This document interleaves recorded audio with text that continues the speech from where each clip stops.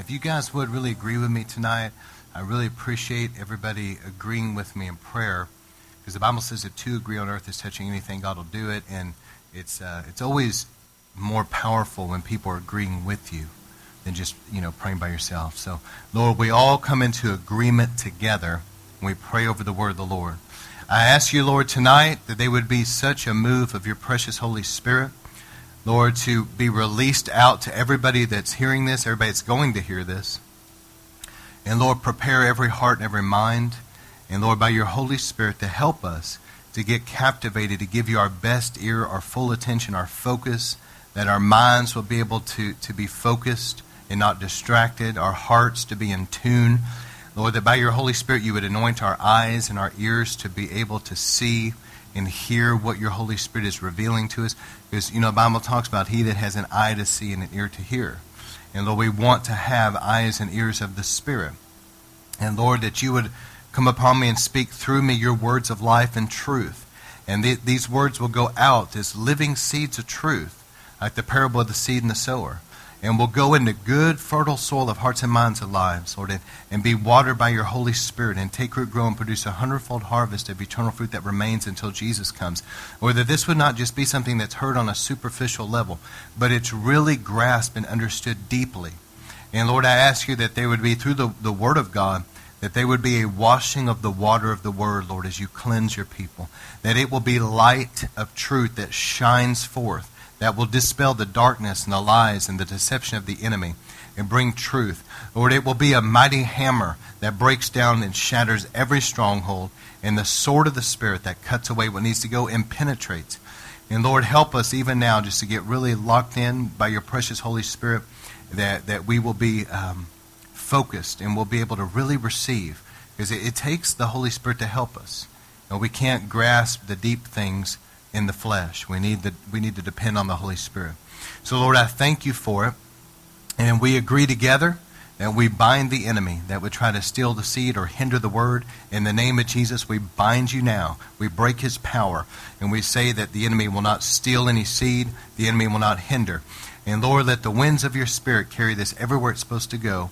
And let your holy angels watch over it to make sure it gets where it's supposed to go and accomplishes that which it's supposed to do. Because the Bible says the word will not return void, but it will go forth and accomplish that which the Lord has sent it forth to do. So we thank you for it. We believe together, and we bless you, Lord. In Jesus' name we pray. Amen. All right. Thank you for agreeing with me. I appreciate it. All right, well, I'm going to do part 3. This is kind of dovetailing off of what we talked about last week. And if you didn't hear that, you need to go back and hear it, because I dealt with iniquity, and that is very different than probably what a lot of people have ever studied it. But anyway, tonight I'm going to continue along those lines. I'm going to deal some with Satan, and I'm going to deal with pride, and then I'm going to deal with humility as well, in Jesus' example with humility. But this goes back also to Saul and David, just like I talked about last week. And so, Matthew 23, verse 12, whoever exalts himself will be humbled, and whoever humbles himself will be exalted. So there's a principle that is set in motion in the Bible. There's a principle, just like, for example, the law of gravity. As much as somebody wants to rebel against the law of gravity, they don't want to believe in that law. They want to buck that thing, and they're going to go up on top of a building, and they're going to step out a window. They're going to find out that the law of gravity is still true, whether they believe it or not, whether they respect it or not. And in the same way, this is something that's set in motion, that whoever will exalt himself will be brought down, but whoever will humble himself will be exalted. All right. So in the Bible, we can pray that God the Holy Spirit will help us to walk in humility, which I'll get into that some as we go. But really, the Bible says you humble yourself. And I'm going to explain that tonight. I believe this will be very liberating for people and will help people. 1 Peter 5:5, you younger men likewise be subject to your elders. All of you clothe yourselves with humility toward one another. That's a really powerful scripture. So when we're together, the Bible says, clothe yourself with humility. For God is opposed to the proud, but he gives grace to the humble. And let me tell you something about humility. We need God's grace to stand. I mean, I'm here to tell you, hopefully I'll get into a lot of this as I go, but this is the truth. And if you don't believe this is the truth, that God can help you believe this, but if God lifts his hand of grace off of you, you will fall into sin before the day's over. Because it is only by his grace that we stand. That's it. And the way that we have grace is by walking in humility. And the Holy Spirit through us will help us. See, a lot of times people are trying to do things in their own flesh. We need to have discipline. We need to do the right things, and we need to resist temptation. I understand that. But you have to understand that it's the Holy Spirit through us that helps us and empowers us and gives us the grace to be able to do it in the first place. It's like renewing your mind. The Bible says you renew your mind, and that's true. I need to dismiss wrong thoughts, and I need to think on the good. But it's really by the grace of the Holy Spirit helping me to do that.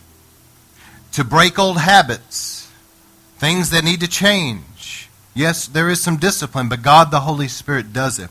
And we need his grace. And the way that we have his grace is by what I talked about last week. We're not going to depend on human strength and human wisdom. We are going to depend on the Holy Spirit. We will humble ourselves and say, Lord, as much as we want to understand something, as much as we want to be able to do it in our flesh, we know that we never really can. So we humble ourselves before you and say, Lord, help us, that by your Holy Spirit in us, he will give us strength to overcome. The Holy Spirit will help you understand things that you just cannot understand with your natural mind. He will help you overcome sin. He will teach you the Bible. He'll help you be strong. He will empower you. Now, let me say this as before I go on. Matthew 24, verse 19. You want to jot these down or whatever if you're taking notes. But Matthew 24, 19, the Bible says, but woe to those who are pregnant and to those who are nursing babes in those days. It's talking about the end times. You know, I understand what that's saying in context. Believe me, I do. I've studied all that. I understand it's talking about in the last days. I understand it's talking about the time of Israel having to flee and all that. I get that. But I think that there's a metaphor here. And what I mean by that is this. Woe to those churches that are going to endure the last days with a bunch of nursing babes. Spiritual babies are still caught up in the flesh. They're full of selfishness. It's all about me. Full of pride. Full of envy. There's a lot of fighting that goes on in those type of churches. A bunch of spiritual babes. And I believe the latter days will be very difficult for those type of churches. In Matthew 24, 28, the Bible says, wherever there is a carcass, there the vultures will gather. And I understand. That's talking about the latter days, and I understand about things like the Gog and Magog war. I get all of that in context. But I believe, again, there's a metaphor that where there's dead churches, there the demonic will gather. Are you hearing what I'm saying? And the demonic will kind of feed on the dead bodies. We need in these latter days to be on fire for God. We need to grow up into maturity and become what God's called us to be. And a church that is mature is a church that will be unified, that will be under authority. They're not going to be prideful. They're not going to be rebellious. There's not going to be a lot of fighting. There's not going to be all this selfishness. But it's a unified front. And a church like that that's unified and they're under authority and they're living right and they're on fire for God, they're going to be causing the vultures to run in fear. Not the vultures gathering to feed on them.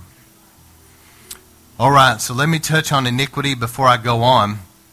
I talked about sin, transgression, and iniquity last week. This is extremely important, and I believe that this has a lot to do with your level of freedom.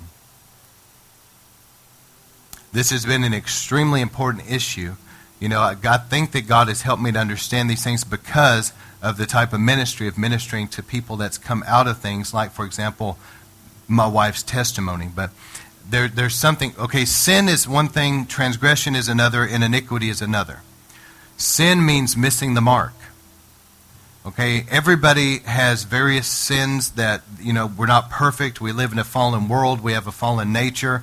The Bible says in 1 John, if we say without sin, we just deceive ourselves.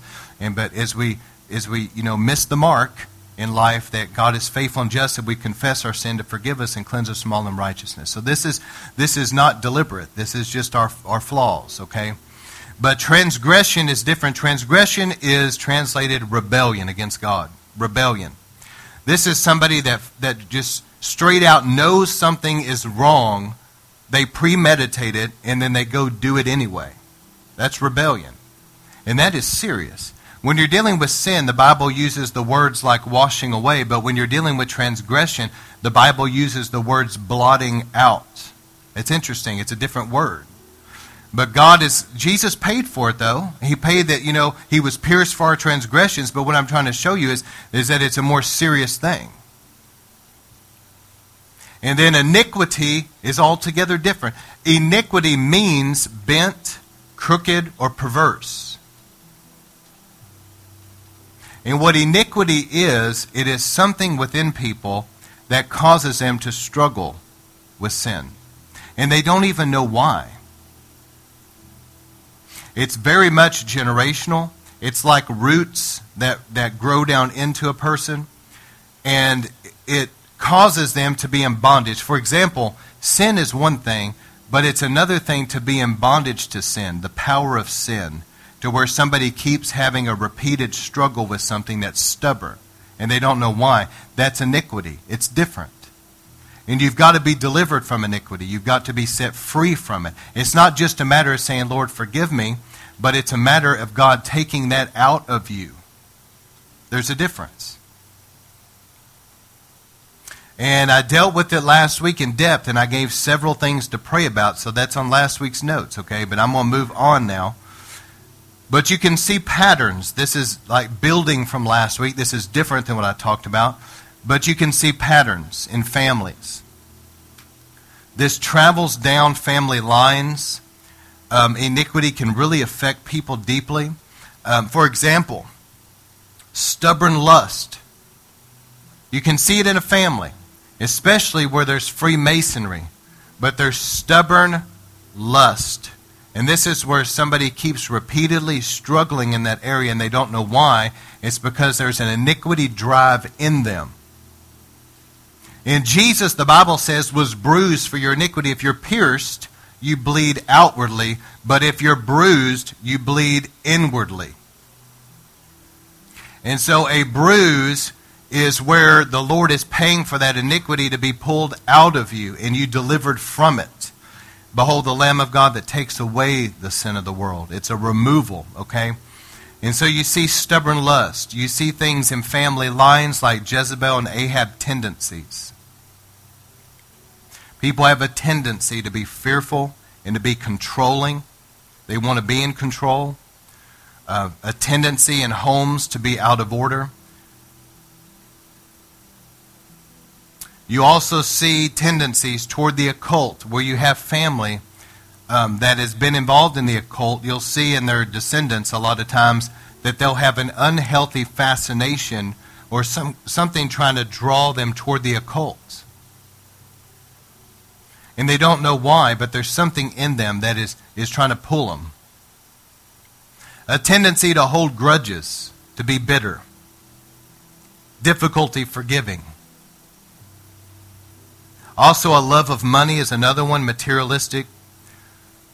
They may be given the opportunity to be freed up from work, but yet it just seems like they keep wanting to work more hours and make more money. There's something in them that's driving them for more money. And they don't understand, but Jesus warned about that iniquity drive when he said that the cares of this world and the deceitfulness of riches will choke the fruitfulness out. They get so busy with making money that they can't do anything for God. Their fruitfulness is totally choked out. But it's an inner drive in them to make more money. Also, a tendency towards substances. You'll see in a family many times, you wonder how in the world does this keep cycling? Why is there so much alcohol? Why is there so much of a tendency toward drugs? but there's an iniquity there toward bondage, toward addiction. This iniquity is actually what the curses stick to. Does that make sense?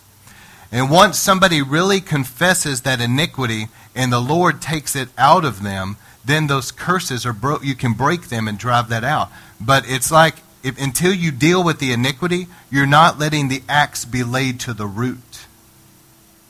And I talked last week about different things, a list of different things that can be iniquity, like pride and rebellion and different areas of sexual immorality and idolatry, etc. But these are serious. And I really encourage you, River of Life, to take this serious, because I feel the Holy Spirit right now. There's like a grace, and the Holy Spirit is speaking to us. And I encourage you to take these notes home and really to pray over this all the way through until you feel that you've really prayed about it adequately. And believe God. It's important that when we pray, we believe. God wants this stuff out of people's lives more than they want it out. You understand that? He wants it out so bad that look at what Jesus went through so you could have it removed. Okay? Jesus paid a horrible price. God wants us out. So as you confess this before Him, you need to believe that He is cleansing you from all unrighteousness. You need to speak that out. Lord, I thank you. See, faith is released out of your mouth. You believe in the heart, but you confess with your mouth. And so as you pray these things, it's important that you vocalize. Lord, I thank you. I believe I receive this, that this iniquity is washed out of me and my family. And let me say, don't leave it for your kids and your grandkids to have to fight this battle. You deal with it in your generation. You let the axe be laid to the root. Is there things in your family that's occult, Freemasonry? Are there areas of sexual immorality? Do you see patterns of divorce and multiple marriages? Do you see patterns of financial poverty? Do you see health issues and things that seem to be stubborn and very generational? That's a sign of a curse. But the reason the curse is there is because there's iniquity. Let God purge your blood, purge your bloodline, cleanse you, and He'll separate you from all that stuff. Whew. All right. So let me move on from that, because I'm going to deal with the birthplace of iniquity here in a moment. So before I do, I mentioned in the garden, see, Eve was deceived, as I mentioned last week. Eve was tricked. And so Eve, the Bible says, sinned. She missed the mark. But Adam knew what he was doing. And the Bible says that Adam transgressed. There's a difference. I want you to notice those two words because they're different. Eve sinned, Adam transgressed. Eve was tricked. Adam knew what he was doing. He rebelled. And then you also see iniquity involved in this because of Lucifer. He was in the garden. He entered the serpent. And the Bible talks about Satan. It says that iniquity was found in him, which I'm going to deal with that tonight here in a moment. So even in the garden at the very beginning, you see sin with Eve, transgression with Adam, and iniquity with the snake. And when Adam used his authority, his kingly authority got invested in him, and he obeyed the devil and ate of the fruit and disobeyed God, you become a slave to the one you obey. He basically came under that satanic rulership and brought the human race under it. But that iniquity began to find its way now into the human race. And it's really weird because I've seen how iniquity can affect people. All right, I'll give you an example. Iniquity somehow can pass from person to person. Not just down family lines, but in other areas. And I'll give you a story. There was a young lady that got saved through my ministry, if you will, but this was back when I first got saved. I was basically going to a group that we would just do street evangelism. I mean, I was probably 19 years old. Give me an example. And so she happened to get saved, and I brought her to this church, and she really gave her life to the Lord and started really growing spiritually. And I was instrumental in some of the discipleship and things going on. Later, she got married to a Christian man, and unfortunately, in this situation, he was unfaithful sexually, and it was a sad thing. But her and her son, I still, they contacted me, and I still help them get to the church near them, and I was still instrumental in helping seeing her through all this really dark time in her life. And later on, I knew this person for like 10 years. This person, I really was, there was a strong impact I had in their life. And I'm saying all this for a reason. And we had the relationship was fine. I mean, she had no problem. There was no fights. We had nothing negative. Well, here's what happened. So she ends up dating a guy, a Christian guy, but him and his family were the type of people that were like church hoppers and would run down preachers, and they were the type that were rebellious and caused church problems, those type of people. And I didn't really know this about him. I didn't really know him. And she ended up getting married to this guy. And it was really weird because after she got married to him, she had a total personality change. And pretty soon, she turned on me. And the very thing that her husband now was that him and his family were like, she started taking on that iniquity and started becoming like that. Now she's getting lifted up with pride and getting rebellious, and now she's starting to oppose me. And so much so that she was working at a place where I had just started a ministry here in Dallas. I mean, just started it. It was just simply like a cell group, and we I don't know how many we had coming at the time, 20, 30 something. And it was just like in an apartment. We were going out witnessing, and anyway, she was familiar with this, but she was working with two instrumental people that were involved at that time. We were using their apartment. They were really involved. And her and her husband were both working at this place. And so they were now determined that they were going to discredit me to them and do whatever they could to get them to leave and split things up. And they just really turned completely against me. And I just cried out to God and said, Lord, you're going to have to deal with this. I don't know what else to do at this point, And God ended up judging them. It was sad, but what happened was both of them needed this job, but they were doing something they shouldn't have been doing at the job, and in the same day, both of them got fired. And that disconnected them from the people that they were doing everything they could to turn them against me. But it was weird to me that I could have had an established, long-term relationship with somebody that was totally fine. There was never a problem. All of a sudden they get married to somebody, and the nature of that iniquity somehow got into them, and they turned on me that quickly and were bent on destroying the ministry. Isn't that weird? But that's iniquity. And I'm going to show you that. I believe this story will help you understand where I'm coming from here in a moment as I talk about the devil. All right, so humility is not a feeling. Humility is basically like a decision. Just like forgiveness. Forgiveness is not a feeling.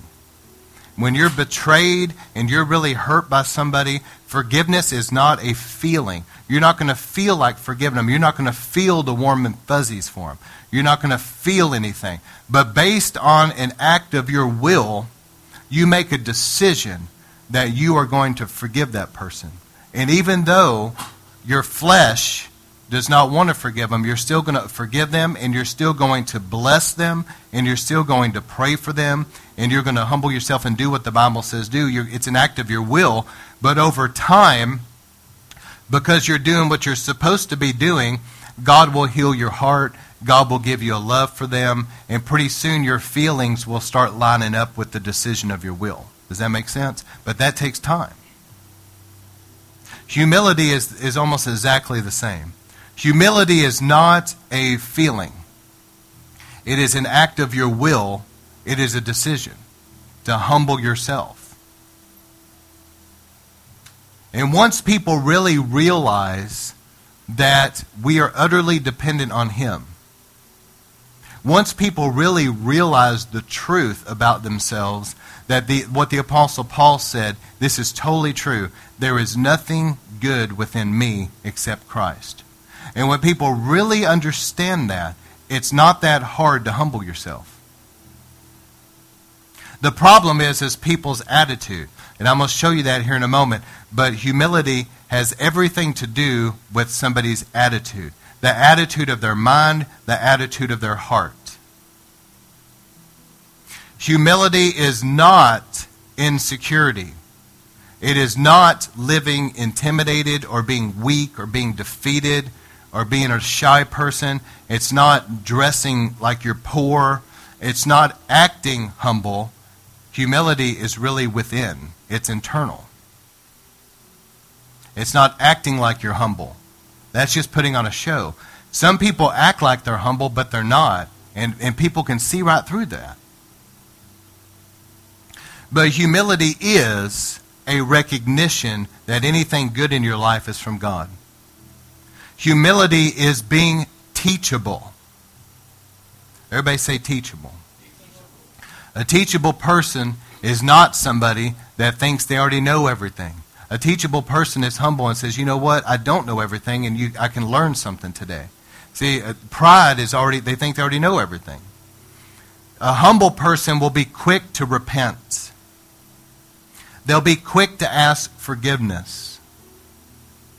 A humble person is giving God all the glory and taking none for yourself. That's a humble person. If you're good at something, see, a lot of people get prideful about different things. Maybe they have a family heritage they could be proud of. Maybe they're in politics. Maybe they're wealthy financially. Maybe they have athletic prowess. Maybe they're famous. Maybe they have a high IQ. You know, maybe they're doing really well in business. Whatever it is, they can take a lot of pride in that. But a humble person will realize that it's only by God's grace that's there in the first place. And they give God all the glory. And a prideful person will depend on their own intellect and their own strength.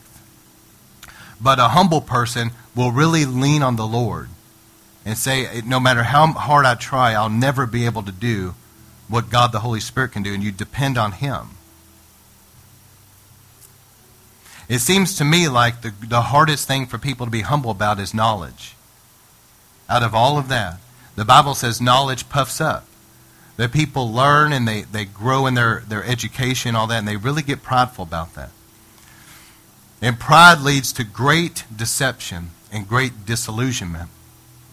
I've seen people get lifted up with pride and start rebelling, and literally, this is not an exaggeration, I have seen people that their perception of reality is so distorted that they can't even remember things that have happened in the past correctly. It's totally distorted. They can't even, their perception of me, their perception of others is totally distorted. It's skewed because they got lifted up with pride. And great deception comes with that, great disillusionment.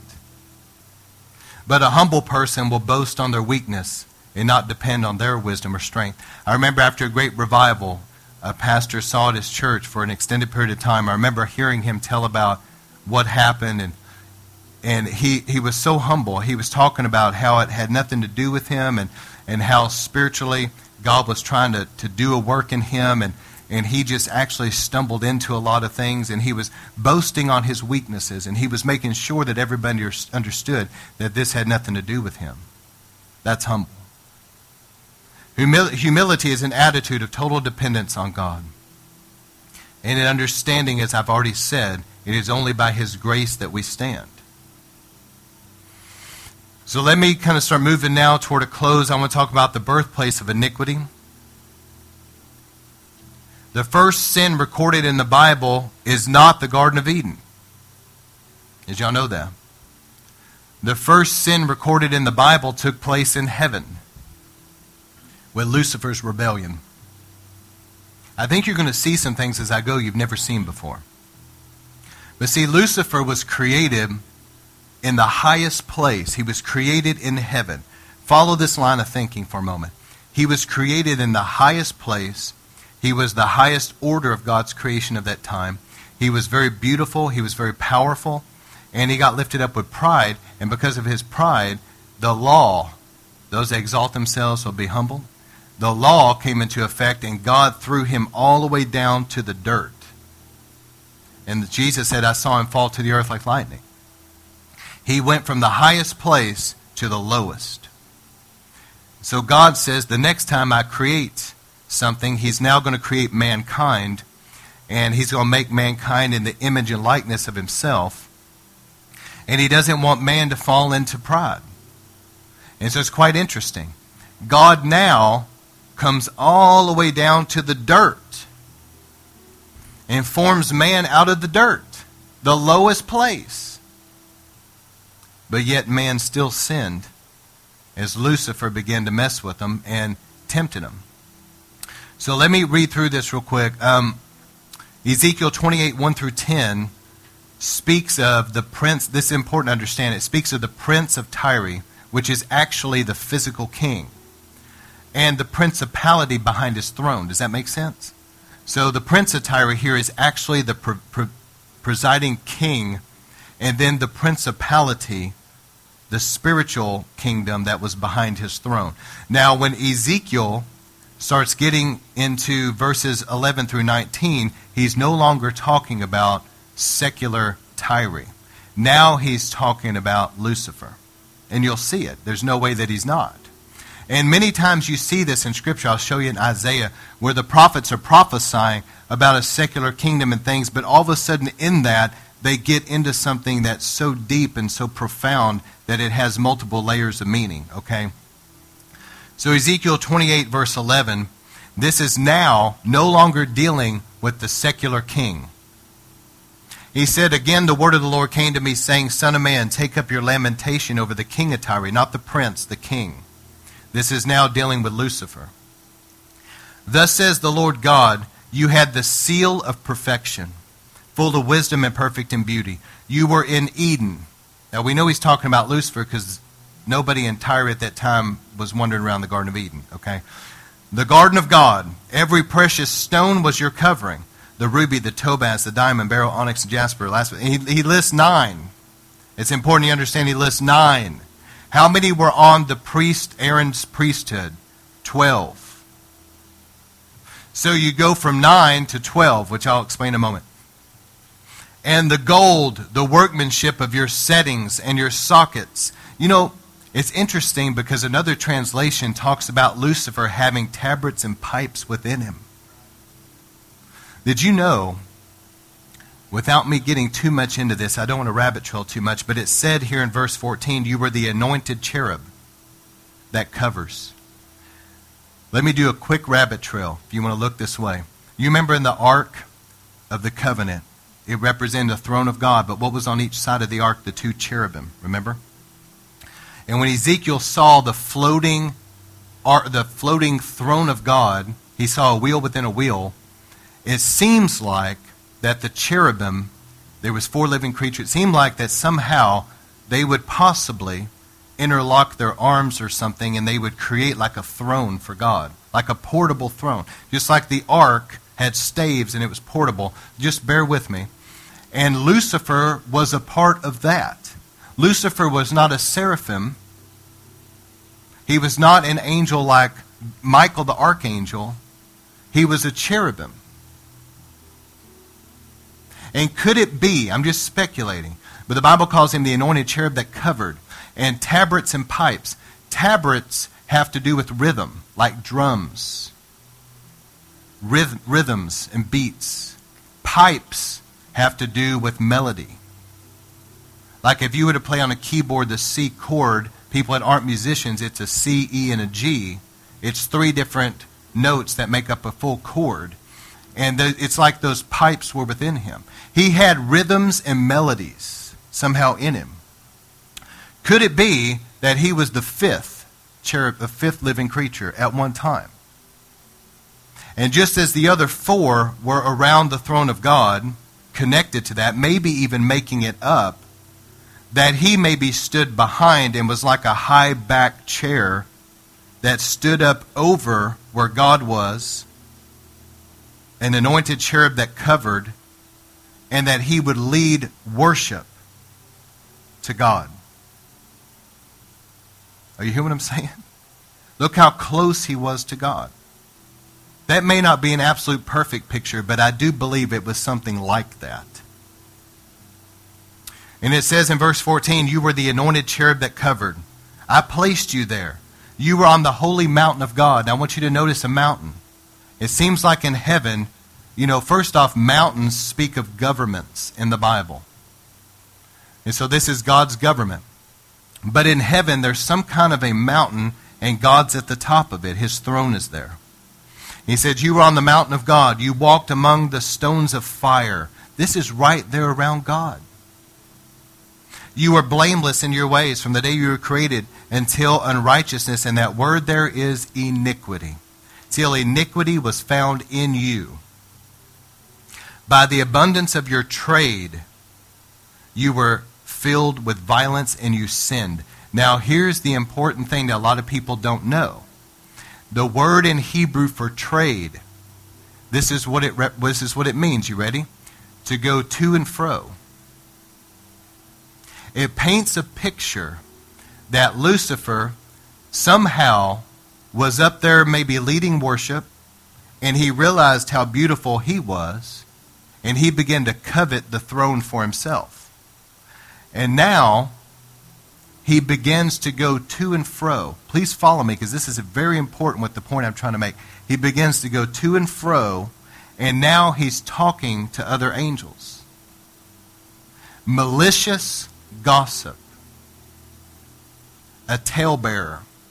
He's going up to other angels and saying, I don't think God is everything that he's claiming to be. If I was in the throne, I would recognize you for greater than what he recognizes you. I think that he doesn't see your potential. And he was going to and fro, and he was talking to these different angels. Malicious gossip, a slanderer. He was slandering God, a talebearer. This came out of pride. And through that malicious gossip, he circulated among the angels. The Bible shows us that 1/3 of the angels got lifted up in a rebellion against God Almighty, and they were cast to the earth. And God let it go on. God allowed it to sift and see who was going to be loyal and who wasn't. Now, this is very interesting to me, because you see, if you're a pastor, and I've talked to many other pastors, you see the nature of Lucifer trying to slither into churches. Hello? You see different individuals down through the years start getting lifted up with pride. And they begin to be a malicious gossip. And they begin to go through and begin to say things about the pastor, about the pastor's wife, about the church. And they're trying to turn people's hearts. And pretty soon, if they can, they'll lead a rebellion against the pastor. And then it creates a split, just exactly like what happened in heaven. It's literally the nature of Lucifer.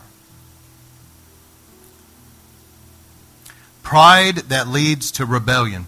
See, a lot of people look at rebellion and think that that's the root. The reason why there was rebellion, because it started with pride, which was the iniquity within him. You hear what I'm saying? Where there's an iniquity within people of pride, it will inevitably begin to cause them to rebel against authority, unless they deal with it. He said, you were filled with violence, you sinned, therefore I cast you as profane from the mountain of God. In other words, you were once clean, now you're dirty, and I'm throwing you out. You've been defiled, and I'm casting you down. And I have destroyed you, O covering cherub, from the midst of the stones of fire. Your heart was lifted up with pride because of your beauty. You corrupted your wisdom by reason of splendor. So in other words, his wisdom got corrupted because now he's using his mind to think about all these negative things to say about God to the angels. I cast you down to the ground. I put you before kings, and they may see you. By the multitude of your iniquities and unrighteousness of your trade. What was the trade? Going around maliciously gossiping. By the unrighteousness of your trade, you profaned my sanctuary. In other words, you made dirty my holy habitation. You defiled it. Therefore I have brought fire from the midst of you. It has consumed you. I have turned you to ashes on the earth in the eyes of all who see you. All who know you among the peoples are appalled at you. You have become terrified and will cease to be forever. You seeing something maybe you've never seen before? The nature of Lucifer. I'm sharing all this for a reason, because as we're going deeper into things of God, don't think that just because you have God's presence in your life and because God's touching you, that makes you exempt. Lucifer was that close to God. And he walked among the fiery stones, yet he fell. We better make sure that we stay humble before the Lord our God. And say, Lord, search me. Like I talked about last week in that scripture about David. Lord, search me. Show me if there's any hidden iniquity in me. A lot of times we don't see these things. The Bible says the heart is deceitful and wicked above all else. Who can know it? God. If you humble yourself and say, God, I don't even know my own heart. I don't even really fully realize if there's iniquity, but you do.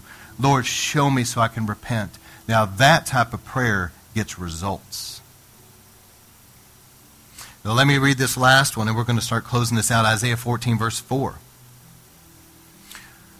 So Isaiah is, again, he's prophesying about Babylon, and all of a sudden it shifts, and he starts exposing Satan's fall. Okay? It's really interesting to watch. That you take up this taunt against the king of Babylon and say, how the oppressor has ceased, and how fury has ceased. The Lord has broken the staff of the wicked, the scepter of rulers, which used to strike the people with fury and unceasing strokes, which subdued the nations in anger and unrestrained persecution. The whole earth is at rest and is quiet. They break forth in the shouts of joy. Even cypress trees rejoice over you, and cedars of Lebanon, saying, since you were laid low, no tree cutter has come against us. Sheol from beneath is excited over you to meet you when you come. It arouses for the spirits of the dead. All the leaders of the earth. It raises all the kings of the nations from their thrones. They will all respond and say to you, even as you've been made weak as we, you have become like us. So in other words, now all of a sudden it's shifting from the pride of natural Babylon. Now it's shifting to Lucifer. You see what I'm saying? Here it is. It says, your pomp and the music of your harps has been brought down to Sheol. Maggots are spread out as your bed. Your worms are your covering. How you have fallen, O star of the morning, son of the dawn. See, Lucifer means the bright one, the shining one, the light bringer, the morning star. You want to know something interesting? There was a preacher that was saying that he was stationed one time in the desert. He was in the military. And he was in the desert of Africa. And he said that early in the morning it was really weird because he had read this scripture. But he said early in the morning when it was really dark, it was not a full moon or anything, but it was really dark, he said that it would look like the sun was rising because there was a star that would come up. And it was so dark already that star looked like it was the dawn starting to come. But then shortly after that, the sun would emerge, and he would realize it was like a false dawn. Now, it doesn't take a lot to start seeing a parallel here. Because there's one day going to be an antichrist that's going to be like a false light. But he's going to be preceded by the true Son of God, the Christ. In the same way, Lucifer was like a morning star, but he's eclipsed by Jesus, the Son of God. All right. How you have fallen from heaven, O morning star. You've been cut down to the earth, you who weaken the nations, but you said in your heart, look at this.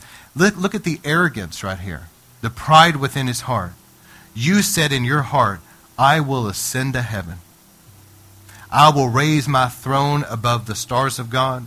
I will sit on the mount of assembly in the recesses of the north. What is this seated throne in the recesses of the north? What is this? This is the very throne of God Almighty. He's saying, I will set my throne above the other stars, meaning his peers, other angels. I will be above all of my peers. I'm better than all of you. And not only that, I will sit in God's throne myself. That's what he's saying. I will ascend above the heights of the clouds. I will make myself like the Most High. Nevertheless, you will be thrust down to Sheol, to the recesses of the pit. Those who see you will gaze at you. They'll ponder you, saying, is this the man? Is this the guy that made the earth tremble? Shook kingdoms?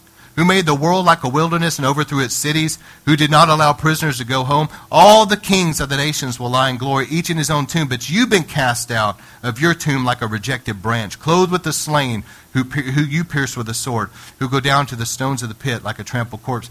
So in other words, the Lord is saying one day, we're all going to look at Satan and go, this little guy shook the nations? God's going to bring him down to such a low place. So I need to start closing this out now really good. But look, I wanted to share this with you because this is so important that we make sure that we deal with iniquity within us. And the greatest iniquity root that we see in the Bible is that of pride. And if you ask God to take it out, he will.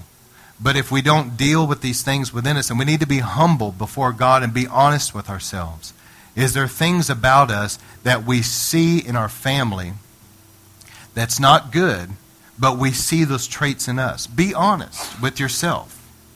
Do you see pridefulness? Do you see religious? Do you see having a gossiping mouth? Do you see lustful things?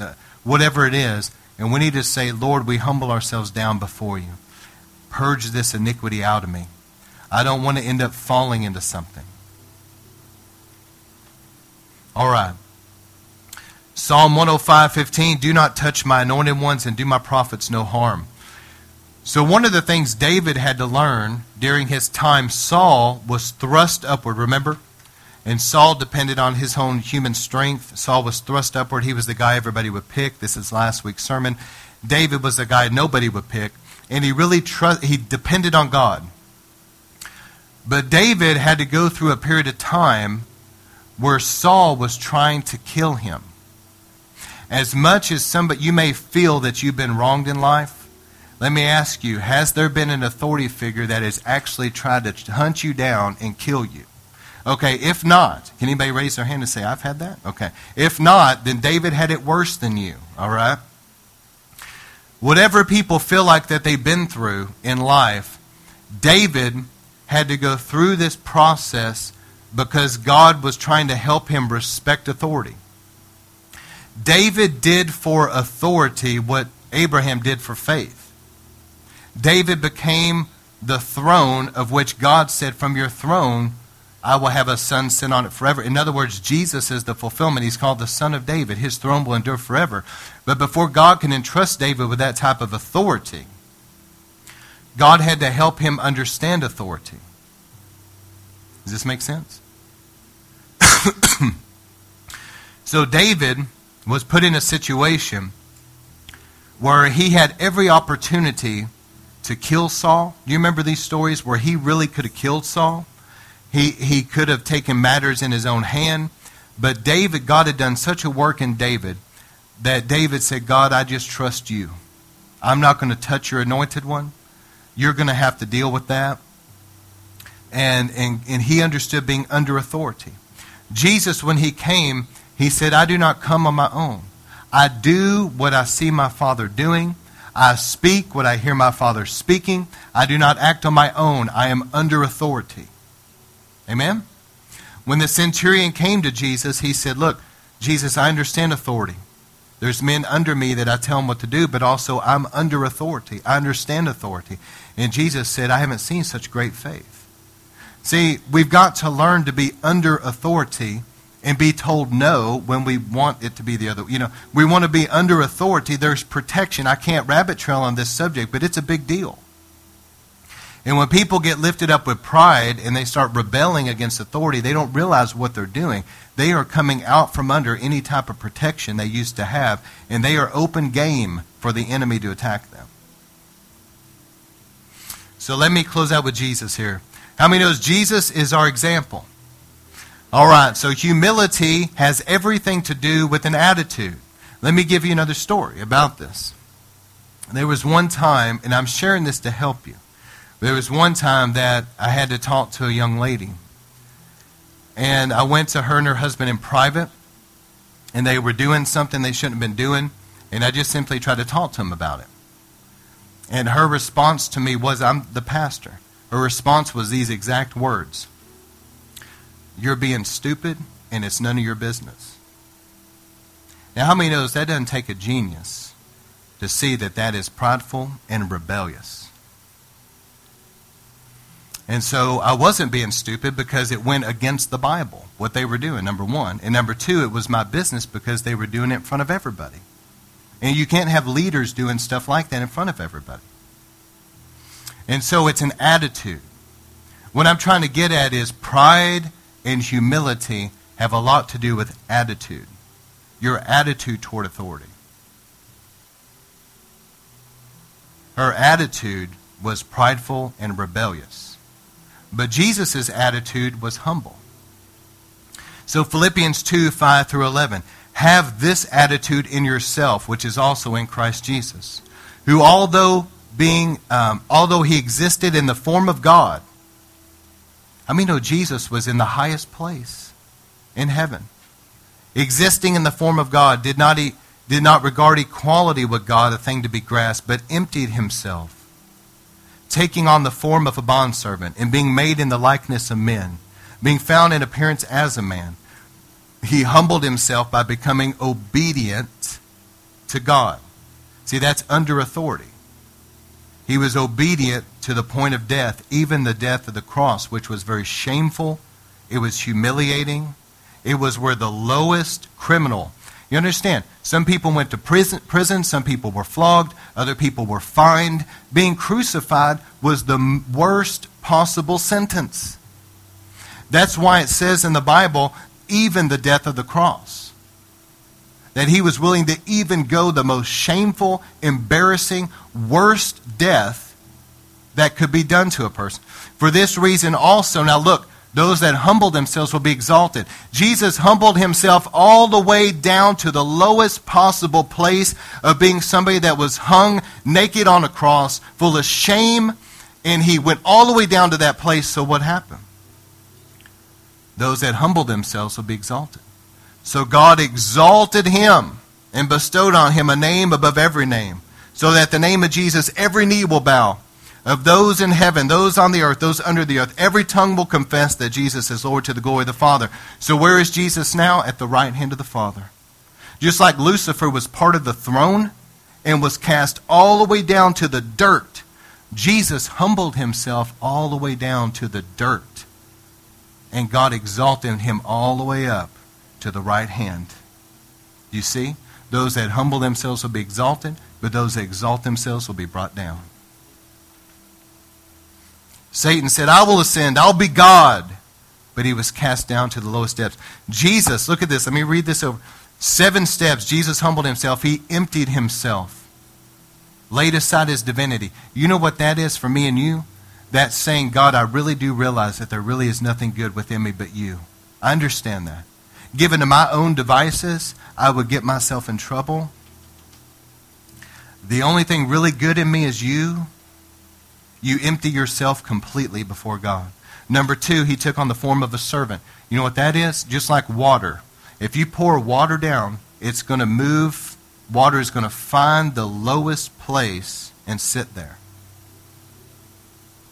We need to be like water. We need to be humble servants. You know, Jesus gave the example about a banquet. He said, let me give you some advice. If there's a table set, don't go sit in the important seat. Because somebody may come in and tell you, hey, there's somebody more important than you here. And you're going to be embarrassed in front of everybody when you have to be demoted.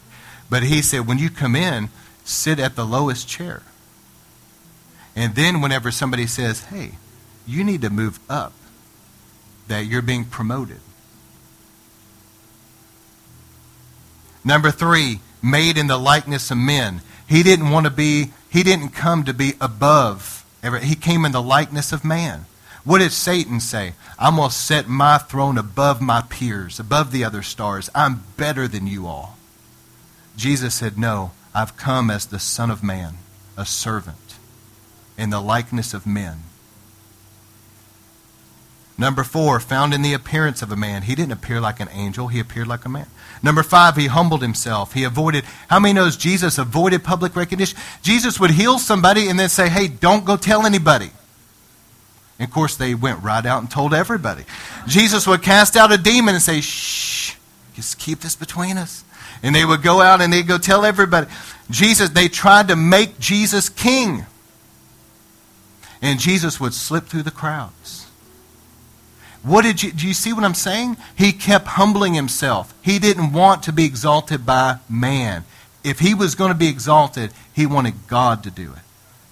He kept humbling himself down. Number 6, he endured the death as all men do, faithful to the end. But number 7, willing to die the most humiliating death of the cross.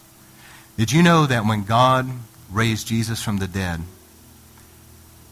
that there were 2 human courts that had found Jesus guilty?